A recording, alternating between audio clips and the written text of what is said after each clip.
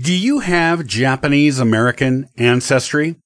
If so, join me today as I talk about Japanese internment during World War II and records concerning the real people involved.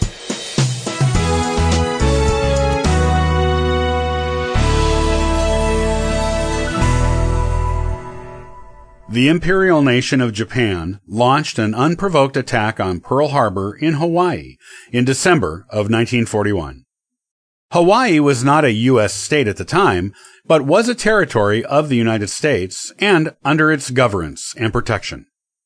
The United States had been doing its best to stay out of World War II at the time, despite the attempts of the Axis powers of Germany, Italy, and Japan to draw them into it. It was the Pearl Harbor incident that finally made the United States realize they had to enter the war. However, this proved to be unfortunate news for hundreds of thousands of Japanese Americans.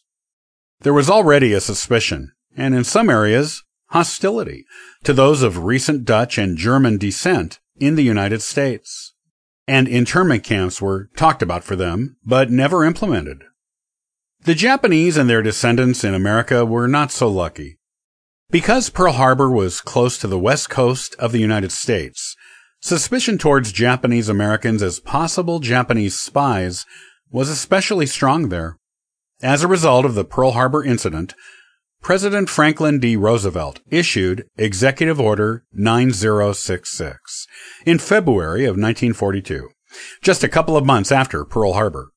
This executive order forced the relocation of more than 117,000 people of Japanese ancestry into internment camps. The people ordered into these camps were located on the West Coast and in places near it. Japanese Americans in California, Oregon, Washington, Arizona, Alaska, and Hawaii were ordered into the camps, and the camps were declared military areas. Approximately 62% of the people who had to go to the camps were U.S. citizens, most of them being second and third generation Japanese, who were born in the United States. There was a strong racist component to the order, as people who were as little as 1/16th Japanese, which meant they had one great-great-grandparent who was Japanese, were sent to the camps, including infants and orphan children who knew nothing of their Japanese heritage and could not possibly have posed any security risk to the United States. The racism of the order can also be noted in who was ordered to go to the camps based on geography. Paranoia regarding Japanese people was high on the West Coast, where more than 110,000 of the camp residents lived before going into the camps. In Hawaii, where more than one-third of the population was Japanese or of Japanese descent, the paranoia was not as high, because other island residents were used to them being there. Therefore, even though Pearl Harbor was in Hawaii, only about 1,800 Japanese there had to go to the camps. Those affected by the order had to go to assembly centers near their houses, and from there were sent to one of 10 permanent relocation centers. Most of those who went had to live in these centers for more than 2 years, until the executive order was revoked in December of 1944. A few lingered a bit longer, until all relocation centers were closed by 1946. Roosevelt's executive order also banned those of Japanese descent from California and parts of Oregon, Washington, and Arizona, except for those living in internment camps there. Before the order went into effect in March of 1942, around 5,000 Americans of Japanese descent voluntarily left their homes and moved to other states that were outside of the so-called exclusion zone. These people did not have to go to the camps because they left the West Coast of their own accord before the order went into effect. Those who did not leave, usually because they owned homes and or businesses or had family there, went to the camps, rather than risk losing everything they worked so hard to build. They hoped it would all still be there for them when they were released, as they hoped they would be. While these were not the death and forced labor camps the Jewish people and other targeted groups were sent to in Nazi Germany, conditions in the camps were far from favorable. The military was obligated to provide the residents with the minimal standards of housing, clothing, and food that they would give to the lowest-ranking members of the military.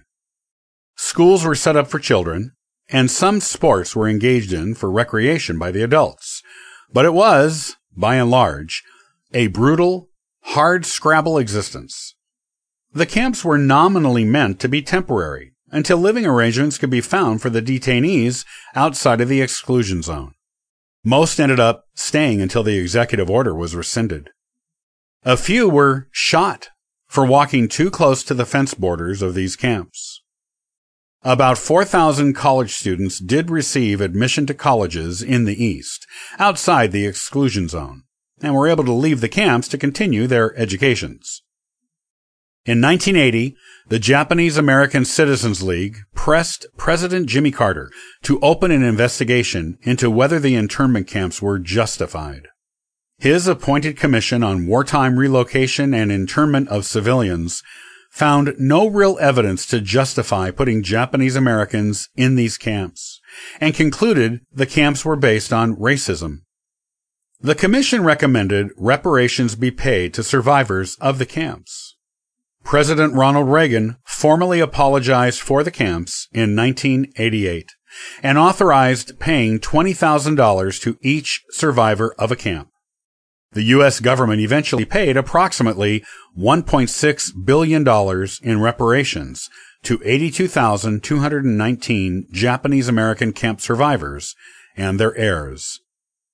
If you have ancestors who were in the Japanese internment camps and want to research them further, learn more about their experiences in the camps, and what happened to them after they left the camps, the National Archives has a strong collection of these records. Some of the ones you will want to explore include the following. War Relocation Authority records. These are in Record Group 210 and contain personal and descriptive information on each individual person who was placed in a Japanese American internment camp. The records are also searchable online from the website of the National Archives. World War II Alien Enemy Detention and Internment Case Files. Record Group 60. These records document administrative proceedings in which aliens who were considered enemies to the United States were released on parole, or interned. Compression and Redress Case Files. Record Group 60. These are records of approximately 26,550 claims for compensation from those who were removed from the exclusion zone and or put into camps. They are asking to be compensated for losses of real estate and personal property. The claims date back to 1948. Commission on Wartime Relocation and Internment of Civilians. Record Group 60. These are President Carter's commission findings, which include testimonies from more than 750 witnesses to what went on in the camps. Office of the Provost Marshal General. Record Group 389. These records include information about the release of individuals from internment camps, as well as Japanese American men who were deemed eligible for military service during World War II. Personal data cards and more are included in this collection. Western Defense Command. Record Group 499. These records are from the assembly centers people went to before being sent to the camps, and include folders of information on individual families. This is an excellent personal genealogical resource for those looking for more than just dates and names.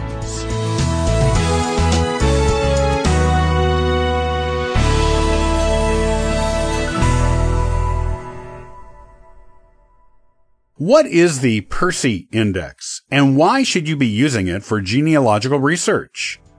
On the next episode of the Ancestral Findings podcast, I'll give you what you need to know about this valuable resource. Copyright by Ancestral Findings, all rights reserved.